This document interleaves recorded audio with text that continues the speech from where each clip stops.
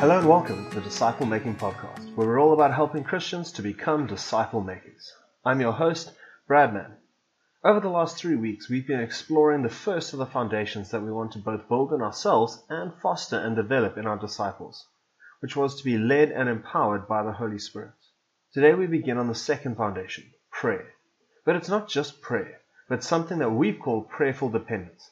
Prayerful dependence extends beyond the description of simply talking to God, but better describes the kind of relationship of prayer that we see modeled in the life of Jesus. Prayer is something that is incredibly foundational to our Christian faith. It is impossible to be a Christian without learning to pray. And just in the life of Jesus alone, there are 45 sections of Scripture and 30 different instances where Jesus is either modeled or taught prayer. Yet it is also something that if you had to ask many Christians about, they would often describe their own prayer lives as somehow inadequate. So in today's episode, we're going to take some time to develop prayerful dependence, and we're going to look at how we see that in the life of Jesus. And then next week, we're going to talk about how we can begin to build and to grow that in our own lives. So let's jump into just a couple of the scriptures and see how Jesus lived a life of prayerful dependence. And then let's invite him to open up the fullness of what that means for us. So here's our first scripture, Luke chapter 3, verses 21 to 22. When all the people were being baptized, Jesus was baptized too. And as he was praying, heaven was opened, and the Holy Spirit descended on him in bodily form like a dove. And a voice came from heaven, saying, "You are my Son, whom I love. With you I am well pleased." Have you ever noticed this before? In Jesus' baptism, there's this moment where Jesus is seen here in Luke turning to God in prayer. It feels like a reflex for Jesus. At least that's the way I read it as Luke has recorded it. Jesus was baptized, and as he was praying, heaven opened. The other gospel writers, when they describe this moment for us, they don't include this detail, but we get it from Luke.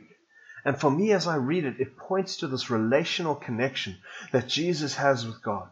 I mean, it makes me ask the question, why was he praying? Was prayer required as some kind of ritual or ceremony as you came out of the water? It's not that we know of. It seems to be this worship response. It's a response of, as Jesus comes out of the water, having been baptized, he offers back worship to God for who God is and what God has done. It's evidence for me of the closeness of God to Jesus' reality. There are moments in his life that move him to pray, that move him to praise, that move him to worship, that move him to wait, that move him to commune with his Father. In the life of Jesus, and this example is one of them, we see that there's no separation between the secular and the sacred in Jesus' life. The two are so close together that what happens in his life is always sacred. And so it always requires and comes out of a response to God. It's always connected to and related to God. And the same is true for us. There is no distinction between secular and sacred. When we have success at work, we turn and give praise to God. When we're struggling at home, we turn to God and pray.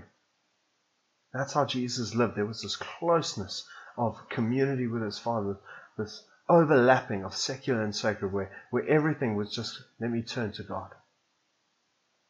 Let's have a look. Matthew chapter 9, verses 35 to 38. It says this, Jesus went through all the towns and villages, teaching in their synagogues, proclaiming the good news of the kingdom and healing every disease and sickness. When he saw the crowds, he had compassion on them, because they were harassed and helpless, like sheep without a shepherd. Then he said to his disciples, "The harvest is plentiful, but the workers are few. Ask the Lord of the harvest, therefore, to send out workers into his harvest field." Let's break this down for a second. What does Jesus notice?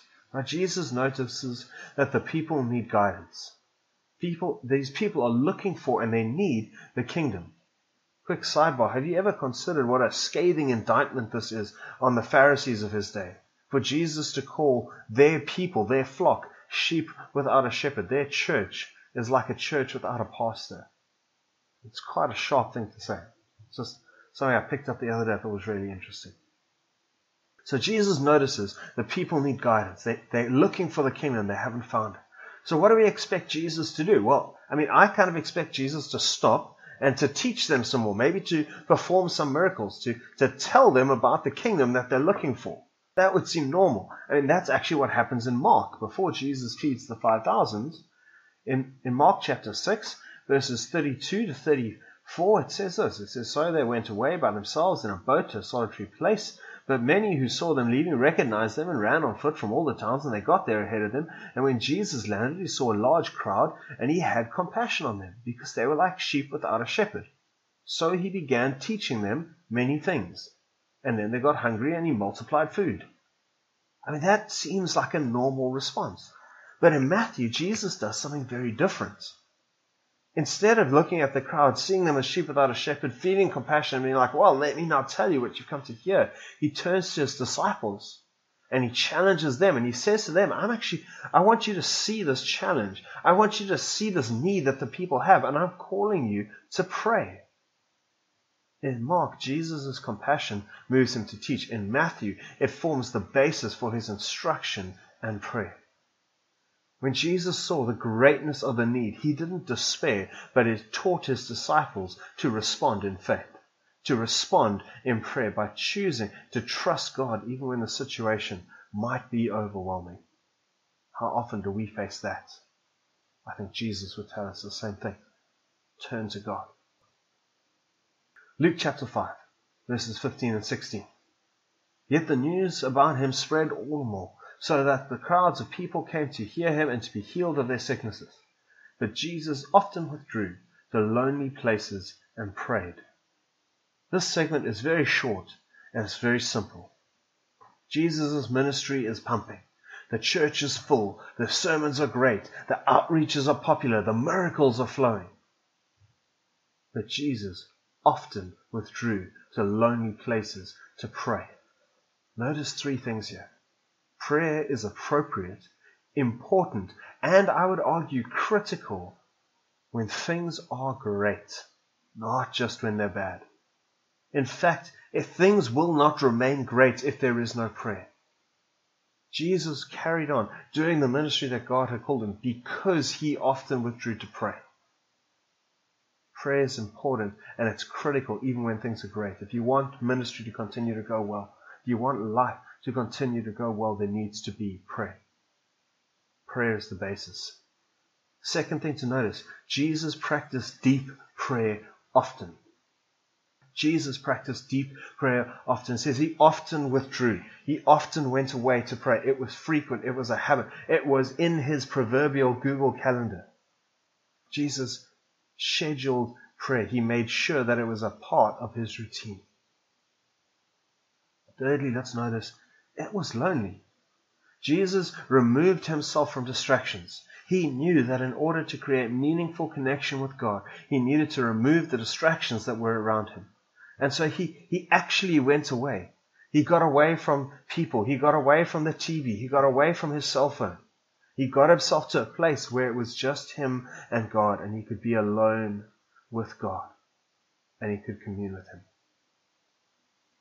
Jesus often withdrew to lonely places and prayed. Next scripture, Luke chapter 6, verses 12 and 13.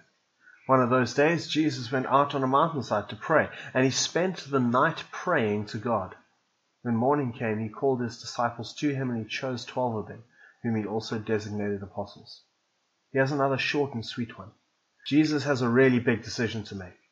Who am I going to disciple intensively so that when I leave, they're going to change the world? That's the call I've got to make. Of all these people that are flocking to hear me, who are the 12 on which the international church for all time is going to be built? And this is a big decision. And so it's a decision that Jesus bathes in prayer. And I want you to notice, this prayer was sacrificial. It wasn't just a quick 2 minutes, it wasn't a 30 seconds while he was driving. It was, Lord, I really need you for this. And so I'm going to take the night to pray. I mean, I'm not sure about you, but I really like to sleep at night. It's one of my favorite parts of the day. I like it even more now than I did when I was 20. But Jesus sacrificed sleep because he needed to spend time with the Father. Because he knew that if God didn't lead him in this, everything else would be for nothing. Friends, sometimes prayer needs to be sacrificial. Let's go to Luke chapter 11, verses 5 to 11. Right? And you could start from verse 1 if you wanted to as well. Then teaching them more about prayer, he used this story. Suppose you went to a friend's house at midnight, wanting to borrow 3 loaves of bread. You say to him, a friend of mine has just arrived for a visit, and I have nothing for him to eat.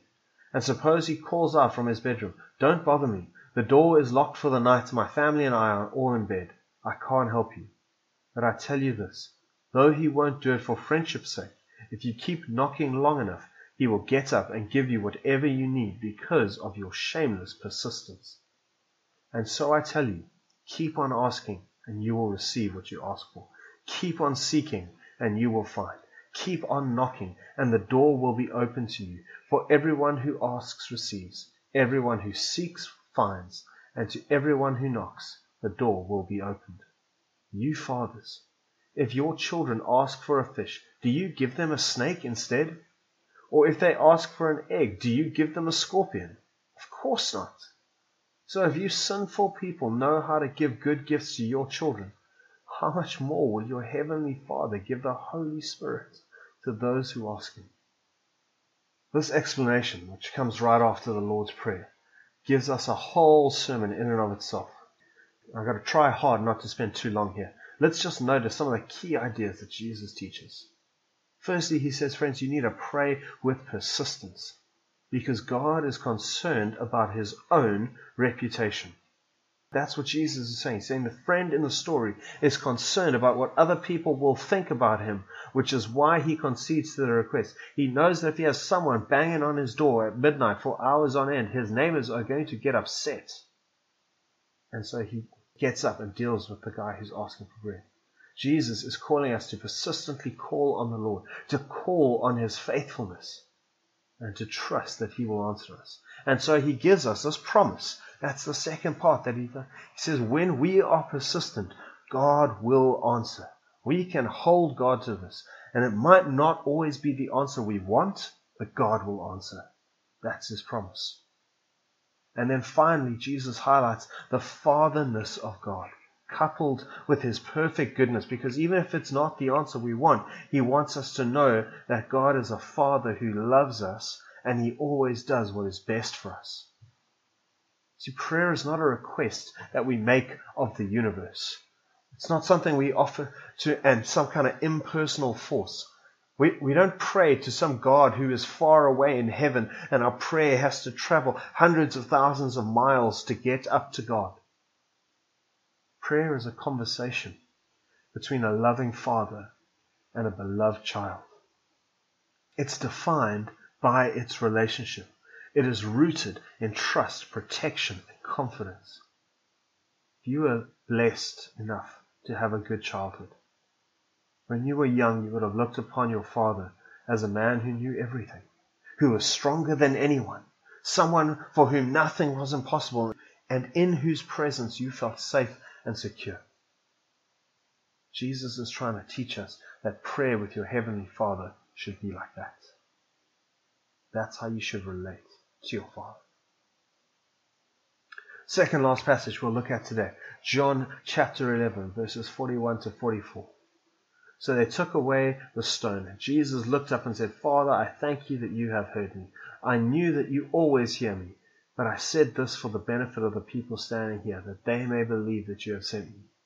And when he had said this, Jesus called out in a loud voice, Lazarus, come out. And the dead man came out, his hands and feet wrapped with strips of linen and a cloth around his face.